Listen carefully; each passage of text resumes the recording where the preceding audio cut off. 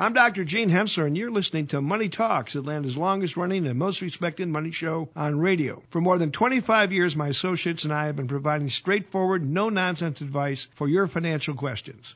Email us at drgene@hensler.com. That's drgene@hensler.com. This broadcast of Money Talks originally aired Saturday, May 12th, 2018. The only thing we have to fear. The economic health of this nation has been. Four essential economic freedoms. The excessive decline in the dollar. So late rally on Wall Street. Too big to fail. Grow the economy. Growing the economy. It's amazing what's been going on with the economy. Welcome. This is Money Talks. Money Talks. Good morning. You're listening to Money Talks, Atlanta's longest-running, most respected money show on the radio. I'm Troy Harmon. I'm here today with none other than Jay Penny. Jay Penny. J.C. Penny. J.C. Penny. Yes. J Money. How about we just call you Jared? There you go. Jared. You're the host. You call me what you want to, Troy. All right. Well, not anything, but anything appropriate we're on the for radio radio. here, people. When That's we're right. not on the radio, I call you what I Well, want. yeah. Anyway, right. we have Jarrett McKenzie, who is a CFP and a CWS. That's right. As well as Shauna Theriault, who is a CFP, CPA, CDFA. Overachiever. Anything else? We no. got anything else? Okay. Not yet. All right. So there we have it. Later. That's right. Later. There we go. Oh, where's your third one at now, Troy? You got the CFA and the CVA, right? That's correct. You working on the third still? Yeah, I am working. Got a little sidetracked, but With the market going up and down and sideways, I don't know why. It wasn't the market. Oh. It wasn't the market. But Okay. I'm back on the case. Well, you got a little Speaking alphabet of the soup. market, though, we are up. Look at Year that. to date, finally, we Positive made it back. territory. There we go, 1.69% as we record this show. Still, information technology almost 11% higher on the year. Couple way down in the basement, telecommunications, which really is only made up of what, 3 securities, I think it is. Mm-hmm. But still down big, 13.6%, and consumer staples right there with them, 13.6% negative. We talked about that last week and some of the names in there and how strange it is to see just how badly they've done.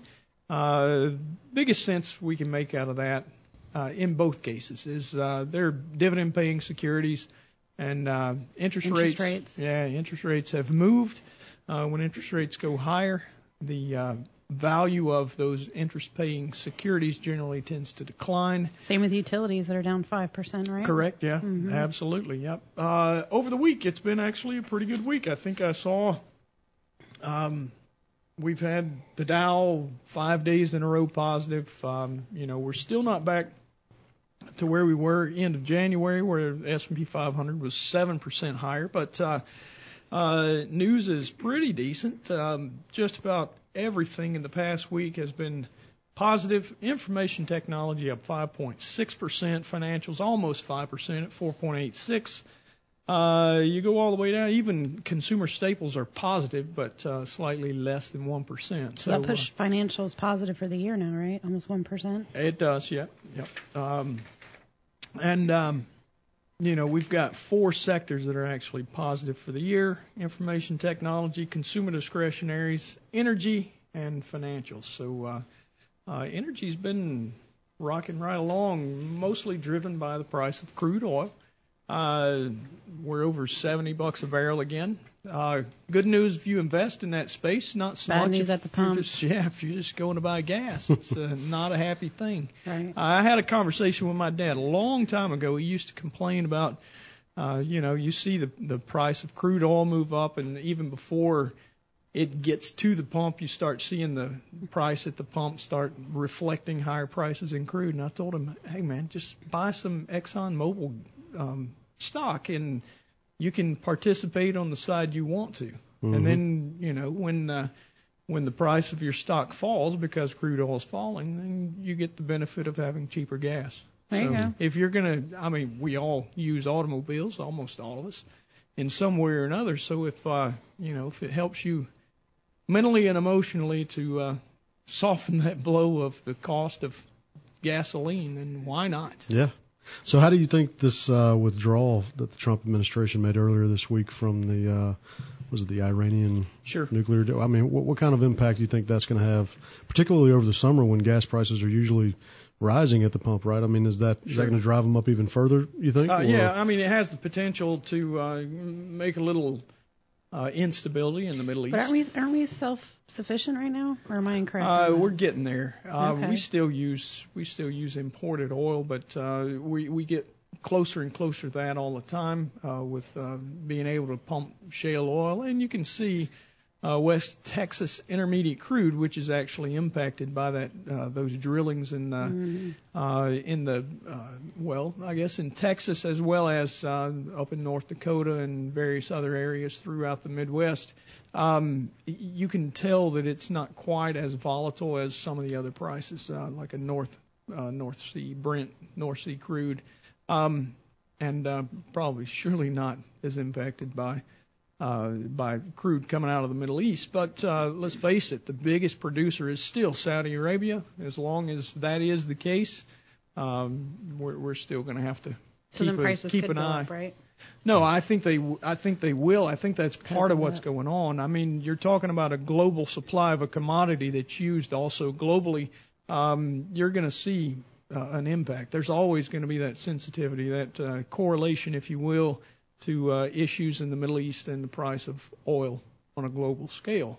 Some of the things that don't impact it is, I mean, obviously, if we're having to import oil, that cost is going to be an issue. Yeah, well, so we certainly don't feel like there's going to be a shortage of any kind then as a result of this. No, but you know that's we have still oversupply right now, right? Yeah, we're still very flush. Because they did continue to generate, those additional barrels, which is what had kept it down for a long time. Sure. Well, and not only that, remember, Iran was not being able to sell their crude into the market, and recently that changed. So, we're back to sanctions on Iran again. So, Jared, to your point, it's really difficult to say exactly what's going to happen, but it is something worth watching. There are folks that say it's a destabilizing effect. To be honest with you, I think pretty much everything we've seen out of the Trump administration over the first year, at least, has been, in a lot of ways, a negotiation tactic. You can look at some of the geopolitical issues in, say, North Korea. You saw 3 Americans were released from North Korea this past week. All of that has been due to, in some part, to kind of the negotiation tactics that we've seen. And I still say that the tariffs that we were talking about with China are precisely that as well. And, even that already has changed some of the things. The Germans had tariffs on automobiles. And they are one of the biggest supplier of BMWs, obviously, automobiles into the United States. As soon as we started talking about those tariffs, they went immediately and changed some of the charges that they have on automobiles coming into Germany from higher the US. Or less? Less, yeah. So that means we should go buy BMWs and ExxonMobil right now? Well, what it actually says is that we can sell them on a more even keel into Germany, and that's really what he was trying to get. So, and I think that story with China is yet to play out, but I believe it'll be a negotiation issue. You're never going to get an economist that says, hey, you know what, tariffs are a great idea. You know who winds up paying for tariffs? It's the citizens in the country that impose them. Generally, it becomes a higher cost. And that's where the ultimate dollar falls. So, or cost rather, not necessarily dollar. Could be a different currency, the euro. Yeah, you bring up North Korea. I mean, I'm wondering how much of an impact. Obviously, a more stable Korean peninsula is going to be beneficial to us from a scary standpoint, Sleep right? well at night. Exactly. But I mean, as good as that is with Trump, in this upcoming meeting with Kim Jong-un, what do we really stand to benefit domestically because of this. I mean, aside from, again, a more stable Korean peninsula, it's not as though this is going to amp up trade with the country, but certainly seems to be offsetting some of this talk about the Iranian deal and backing out of that. Sure. So it's a good thing. But I was just curious in reading some of the headlines earlier what we might stand to benefit from as far as all that's concerned. Well, as a nation, I would say, I mean, right off the jump, you have to consider that you're going to be spending less on defense to try to protect South Korea. Yeah.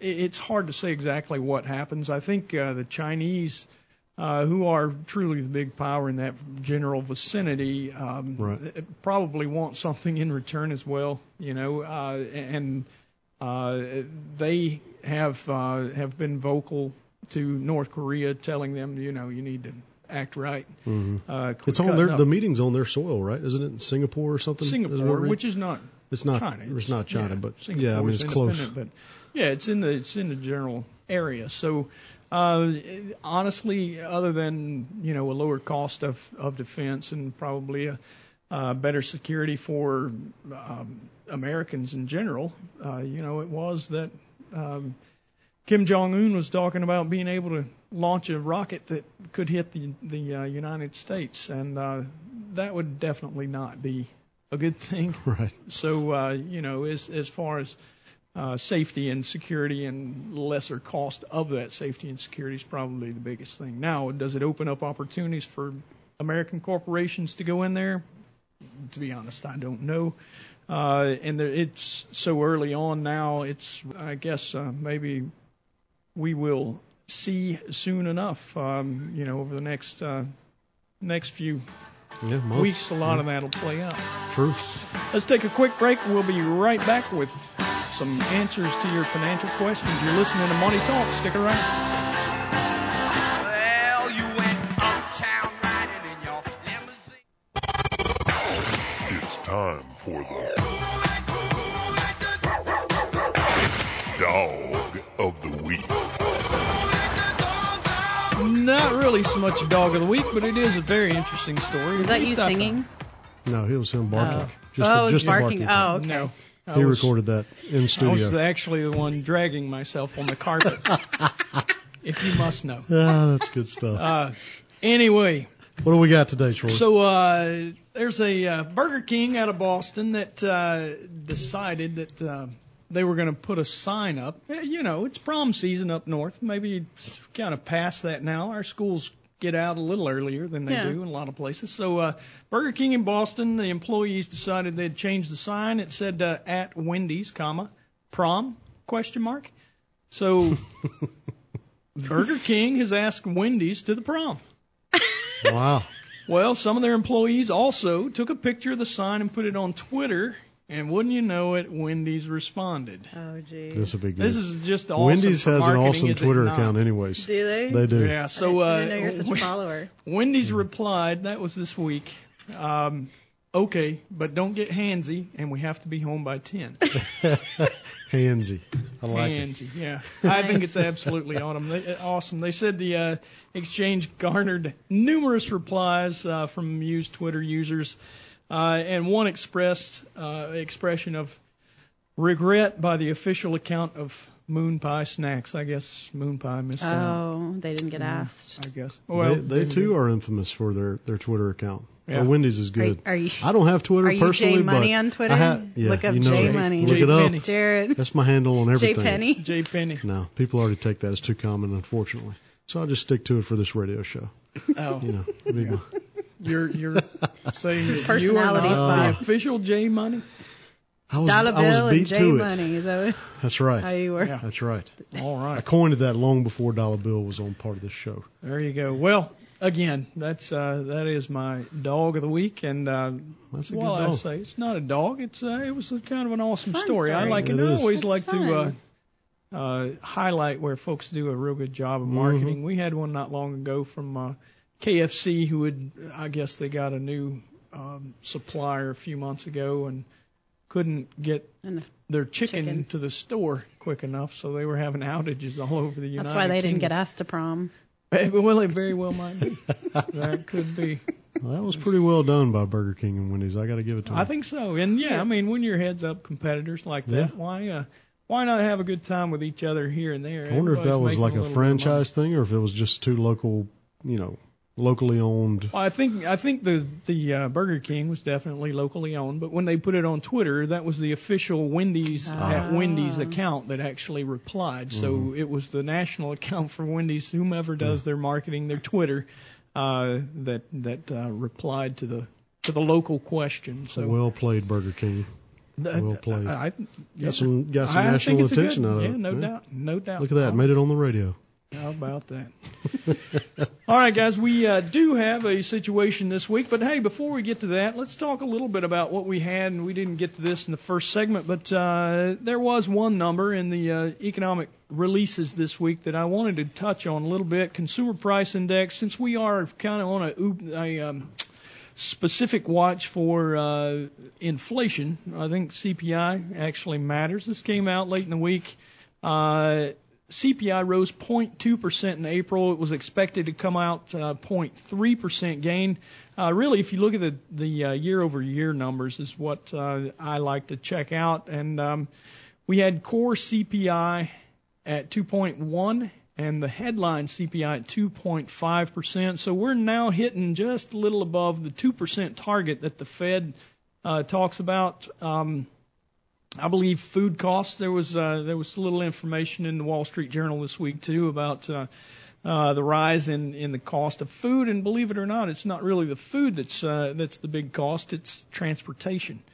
Trucking is the shortage of trucks and the increase in online e-commerce purchases is actually creeping into the price of our food supply. Some of the big suppliers, especially to restaurants, are having to try to pass along those increases in cost, and they're finding it a little bit difficult. The consumer's not having to deal with it as much, but when you start seeing that PPI number, the Producer Price Index number, creep up, it's just a matter of time if it continues before you're seeing Consumer Price Index rise as well. But other than that, guys, we look at interest rates. Just real quick with the CPI. I mean, sure. with that being one of the primary leading economic indicators, as I would say, I mean, that's always been my understanding. I mean, that's unemployment, inflation. Right. Yeah, there are others, but CPI being like you said, an important one. I mean, with the rise, albeit very marginal. I mean, is that an indication of obviously of what's to come, but more so specific to, how the economy looks in the near term. We're not heading towards, at least what we see now in these numbers, is not pushing us towards a recessionary environment. We're not there now, if that's what you're asking. That's generally the way the cycle works. You wind up seeing increase in costs. Mm-hmm. And when inflation starts rising, I mean, we've got a Federal Reserve that watches it like a hawk, right? And in order to keep inflation in check, which is very difficult to keep down if you let it go too far without some actions, we've seen the Federal Reserve act to raise interest rates. They've done it, we did it in March. Expected in June, again, another 25 basis point increase. We're expected in September and then probably in December now, which is brand new on the table. We were only seeing the options market over the last week. This has actually changed. We had only been seeing the options market indicate that we would have 3 interest increases this year. Now December's back on the table. So, what winds up happening is, the economy rocks along, growth starts kicking up. When growth, increases, then you start having shortages. In this case, it's a shortage of drivers. So quite often it starts with wages, and here we are again. So the cost of that service or whatever it is begins to rise. As costs rise, the Fed also increases interest rates. So then you have 2 expenses in corporations, almost every corporation, that are increasing. You've got their inputs for their finished goods, as well as their cost of capital that increases. Their profit begins to get squeezed. And before you know it, you have a recession. Am I calling for a recession? No, absolutely not. Right. One of the other things you can look at is when the cost of wages begins to increase to a certain level, then people quit hiring and maybe even lay off. Yeah. So then you watch closely for unemployment. Right. Unemployment actually ticked down. We got that number last week. It was associated with our employment situation, which there were 164,000 jobs created in April. Expected to be around 200,000, I think 193 just off the top of my head. But instead of 4.1% unemployment rate, we're now at 3.9. So we're still going in the right direction in that regard. Problem is we're just starting to see a little bit of inflation, and the Fed has been raising interest rates for, started the first one was way back in 2015, December of 2015. We got one increase then. We got three last year, slated for maybe 4 now in 2018. So something that we'll keep watching. With changes in the regulatory environment and lower taxes, I really expect that we could continue this growth cycle for quite a while. In fact, one of the things that we've talked about recently, a couple of weeks ago, we had the 10-year Treasury over 3%. First time it had been over 3% since 2014. That is a confirmation of growth, basically, when you start seeing interest rates rise. So when you're having all these situations, you got to be mindful of everything at the same time. There's a lot of things that impact our economy. It's good to hear you say that, and specifically because I'm getting questions about it, and I'm responding in much the same way that you just did to me, and that is that that's not the only measure. While certainly, yes, that's moving upwards and indicating some inflation, it's not indicative of any kind of recessionary period in the near term. Now, again, you got to look at these things in conjunction with each other because, as you said, one can be moving in one direction, the other one moving in the other. But, I just wanted to confirm it for our listeners as well because it's something that seemingly a lot of clients have been asking about, and want to make sure I'm on the same page with you guys and in research. Absolutely, because that's exactly what I've been telling them. Yeah. So we got another minute, and we'll take a quick break, and then when we get back, we'll talk about our situation we wanted to this week. But since we're on the subject, there's a couple of things that you can look for as good indicators historically. Number one is when you start seeing unemployment increases. When the unemployment situation starts getting weak, usually it's a bad sign for the economy. We don't see any sign of that at the moment. It's still going very strong. What about the yield curve? Yeah, the yield curve inversion is usually a sign within 12 to 18 months of a potential recession. And then, what's called real earnings yield, which is kind of the inverse of the PE on the S&P 500. And then you subtract out inflation. So that's the piece that makes it the real earnings curve. So, it's kind of a valuation indicator. And in every single one of those instances, we're not seeing signs of a recession at this point. So it's good news. Hopefully we see quite a long while. We'll continue having growth in the economy. Yeah, absolutely. No doubt. All right. Well, let's take that quick break. We'll be right back, and we'll talk about a situation and answer some financial questions. You're listening to Money Talk. Stick around. When I think back on all the crap I learned in high school. Well, we're moving on now. Broadcasting from atop the Hensler Financial Building in the heart of Georgia's financial district, Kennesaw, Georgia. This is Money Talks. We're back.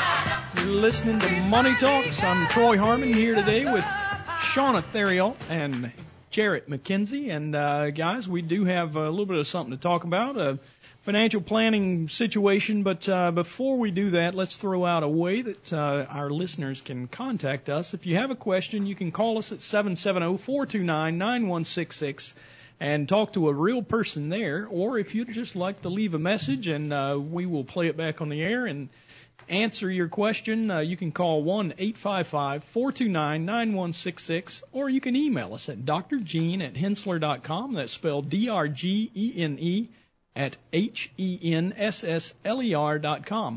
You can also go to our website and answer some of your questions on your own. We've got answers to some generic financial planning and investing questions at our website at Hensler.com. So, guys, protecting your financial plan with life insurance, that's a pretty common theme, right? Oh, Probably yeah. one of the first things you we guys get all the time. How much should I have? Yeah, so isn't this more or less the way you lead in? If you had a client that walks in the door and says, I'm thinking about starting investing and I have a little bit of excess cash that I'm making nowadays, isn't one of the first questions, how's your insurance situation looking before you go dumping money into the stock market usually?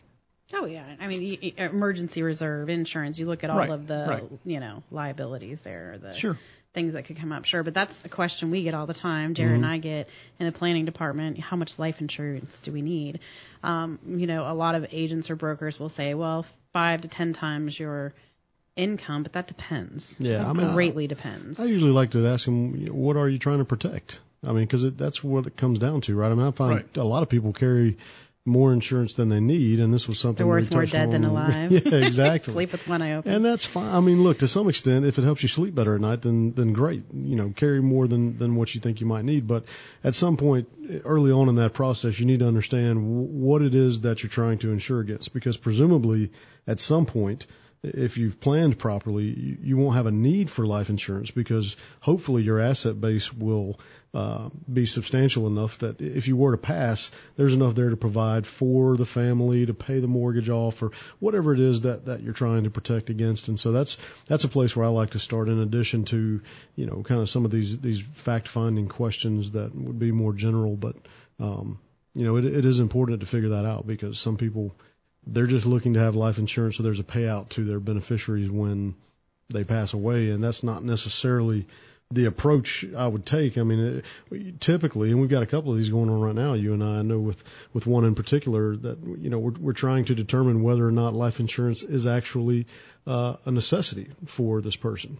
And the way we do that is with the financial plan that we run. And so we can actually look at a specific case where, if the person were to pass away, the effects that would have, how does that impact the longevity of their assets, and also the family members that rely on their income, and, how much of a mortgage is there, and is there other things that need to be protected against? And so there's a lot that goes into it. And for us, I think it's a question, when it comes to that amount, like you're saying, Shauna, it's hard to say without actually kind of doing that deep dive. It depends. It depends what you spend. Like you said, it depends what you're trying to solve for.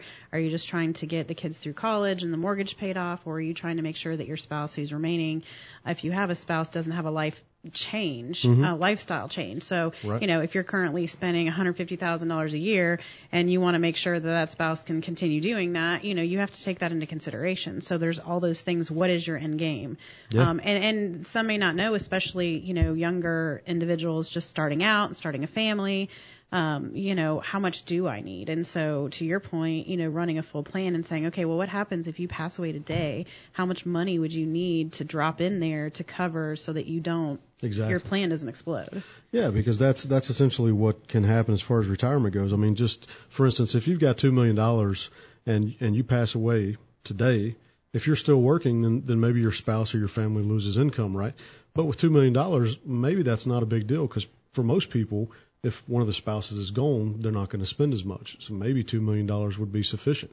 But if you've only got, say, $200,000 and you're going to work for another 10 years and your family's relying on that, well, then I would probably say, without a doubt, you're going to need some. Exactly. And so there's a lot of different instances of why you might want to have life insurance as far from a planning standpoint, whether it be protecting against the mortgage on that home, your business, caring for your aging parents, your health changing, leaving a legacy of some kind, even charitable giving, donating a life insurance policy to charity is quite common actually, and may enable you to make a larger gift than what you could otherwise afford. So there's a lot of uses for it. But again, at the beginning of the process in determining what's appropriate, I think it's very important to understand, am I insuring against something, or, like I said a minute ago, is this for purposes of leaving a legacy or making a charitable gift, things like that? We generally don't consider life insurance as a financial plan. Right.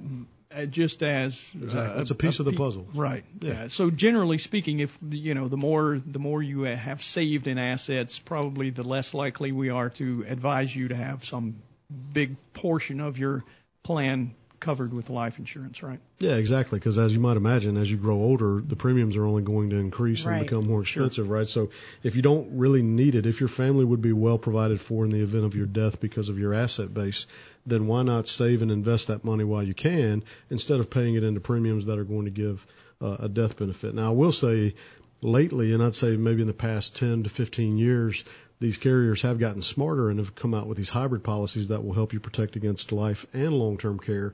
And that really kind of changes that discussion a little bit because, it does. Because long-term care is so expensive and you may never use it, but you could buy a hybrid policy potentially and draw on that if you have a long-term care need. And if you don't use it, guess what? You have life insurance. That's exactly right. There's a benefit, whereas used to with traditional long-term care, you didn't have that, right? It's kind of like auto insurance where if you didn't use it, then you lost it. Yeah, but you pay in so much that... Right. So you can see it's a pretty dynamic topic. I mean, it's not something that is easily answered at just at the table over coffee. I think it certainly warrants an in-depth look with the financial plan and can help protect that financial plan. I would say if you have completed a financial plan and have not taken a serious look at where there might be gaps in your insurance policies and things like that, it's definitely worth a look because it's not quite as simple as I'm going to work for 10 more years. I make $100,000 a year, so I need $1 million of coverage. I mean, that might be a roundabout way to going about it, but it's certainly not, I would say, the most appropriate way to do it, and that's how I find some people choose to do that. Right, and quite often if you have saved quite a bit, you don't need as much as a replacement for that income. Right. Yeah. But there's also ways, I've used it before, and other firms use it before, we generally recommend term, but depending on, you may look at a situation where you have a pension. So instead of taking, maybe you take the life pension, life expectancy individual, single life instead of joint and survivors and try to maximize that if you're both healthy. But maybe if something happens to the other person and that goes away, you can solve for that with life insurance too. Yeah. So there's other ways where you could buy some sort of a longer term policy, not a term policy, a whole life policy where it solves for a loss of income in the future, such as a pension or something like that. Absolutely. So, and you're kind of still betting there, but there's still something in place if something were to happen to that income. Yeah, especially the way pensions are today. They could, they could go away and they can't pay and become insolvent. So there's other factors in replacing income even in retirement. Well, to Troy's point, and kind of to your story, I think that's really what it's about. Like you said, it shouldn't be the plan, but there are going to be instances like what Sean is saying where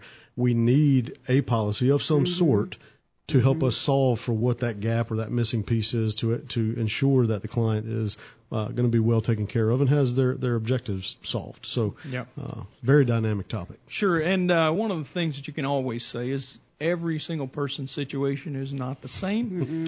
You can't use those rules of thumb that some in certain industries might try to give you as to, this is how you solve for this particular problem. You're really best to sit down with a financial planner, somebody that does this every day, all day long, who can apply your particular situation and the tools that are known to that particular situation. So, instead of trying to answer those questions yourself, you're always best to talk to a professional, and that's what we're here for. Once again, 770-429-9166. We can answer those questions if you called and talk to Shauna or Jarrett. That's right. I'm here. All right, we have a question from Amber from Cumming. I want to see if we can get this started. We might get it finished in the next minute. I'm more bearish on the market, so I tend to want to position my portfolio more defensively. That's not uncommon. I believe we're at the beginning of a decline. I might not agree with that, and I'm looking at putting more money into Ross Stores. I think money is going to get tighter soon, and I'm thinking Ross will be able to weather this better than luxury stores. Are there any others I should look at? Well, I would totally agree with the fact that Ross is probably one of those that I like no matter what the business cycle is. But part of it is because of their good growth, 12.65% in growth in earnings over the last 5 years, expected to be a little better than that at $13.75. Let me, before I just absolutely pound the table, let's take a real quick break, and when we come back, we will talk a little more.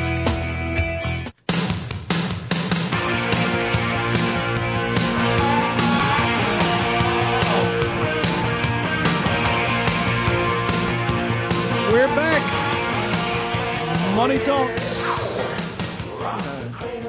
Rock the cradle of love. How That's about better. that? Yeah. That was a little more Jared, appropriate. you're just, man, you're always so critical. Hey, I go home and cry after these shows every week. Keep you're you on so your sensitive, toes. Troy. I am you really are yeah. such a sensitive guy. Yeah. The reason you stay so good at this is because I keep you on your toes. Wow. Okay? Wow.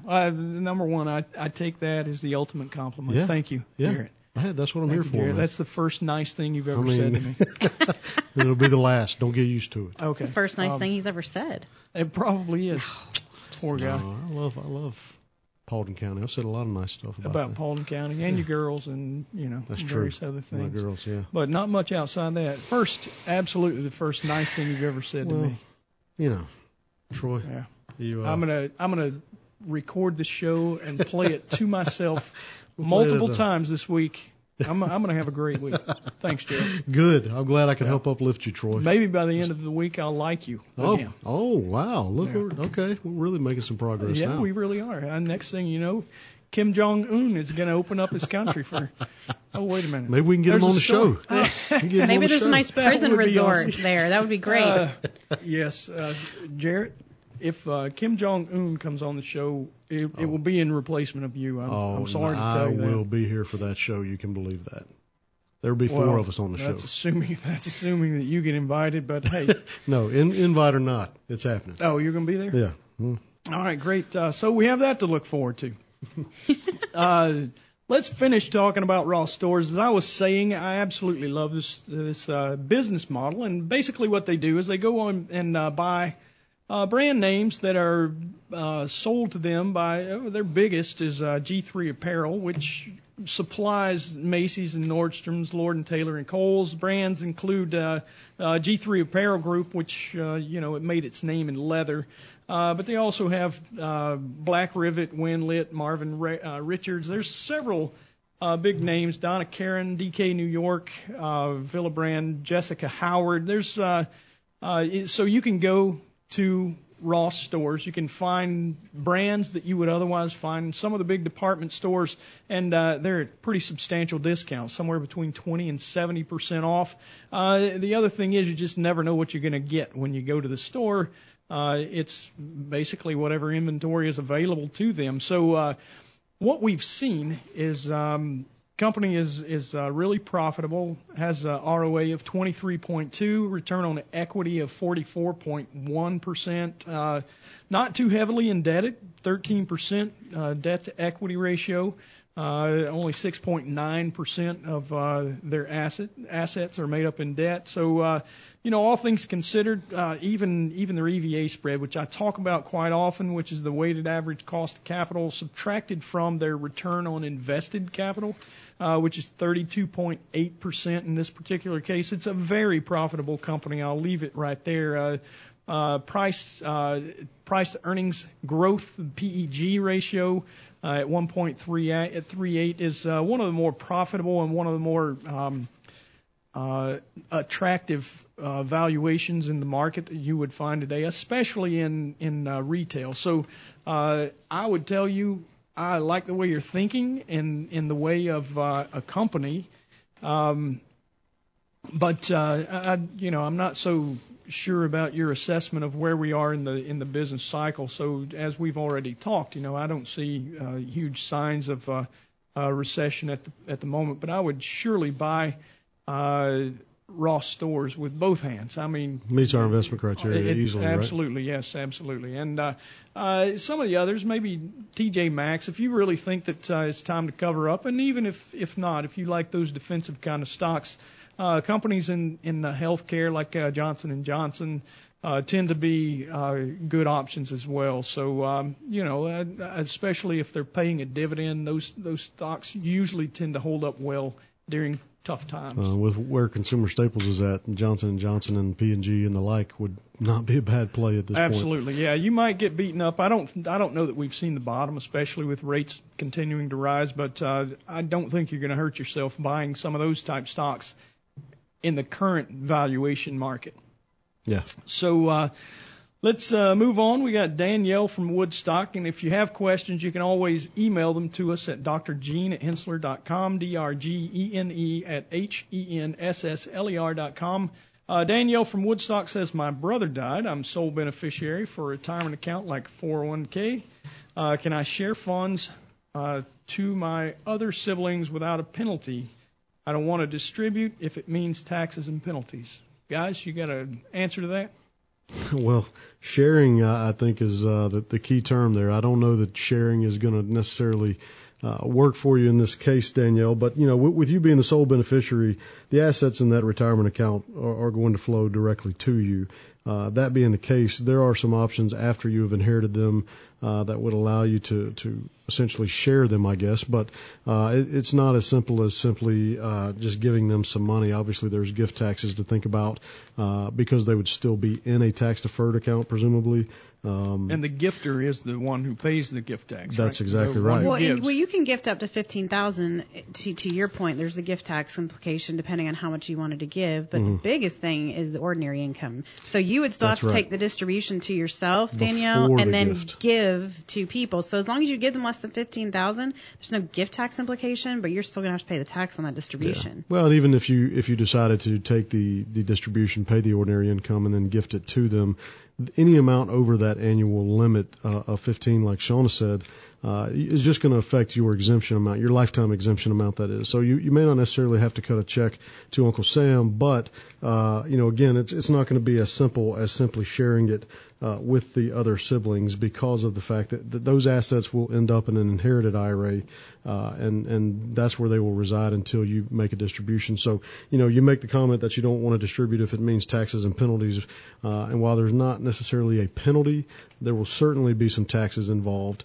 Maybe multiple kinds depending on, which direction you choose to take that. But, the only other way you could potentially think about including them in some of this is maybe making a disclaimer upon the distribution of the deceased's estate.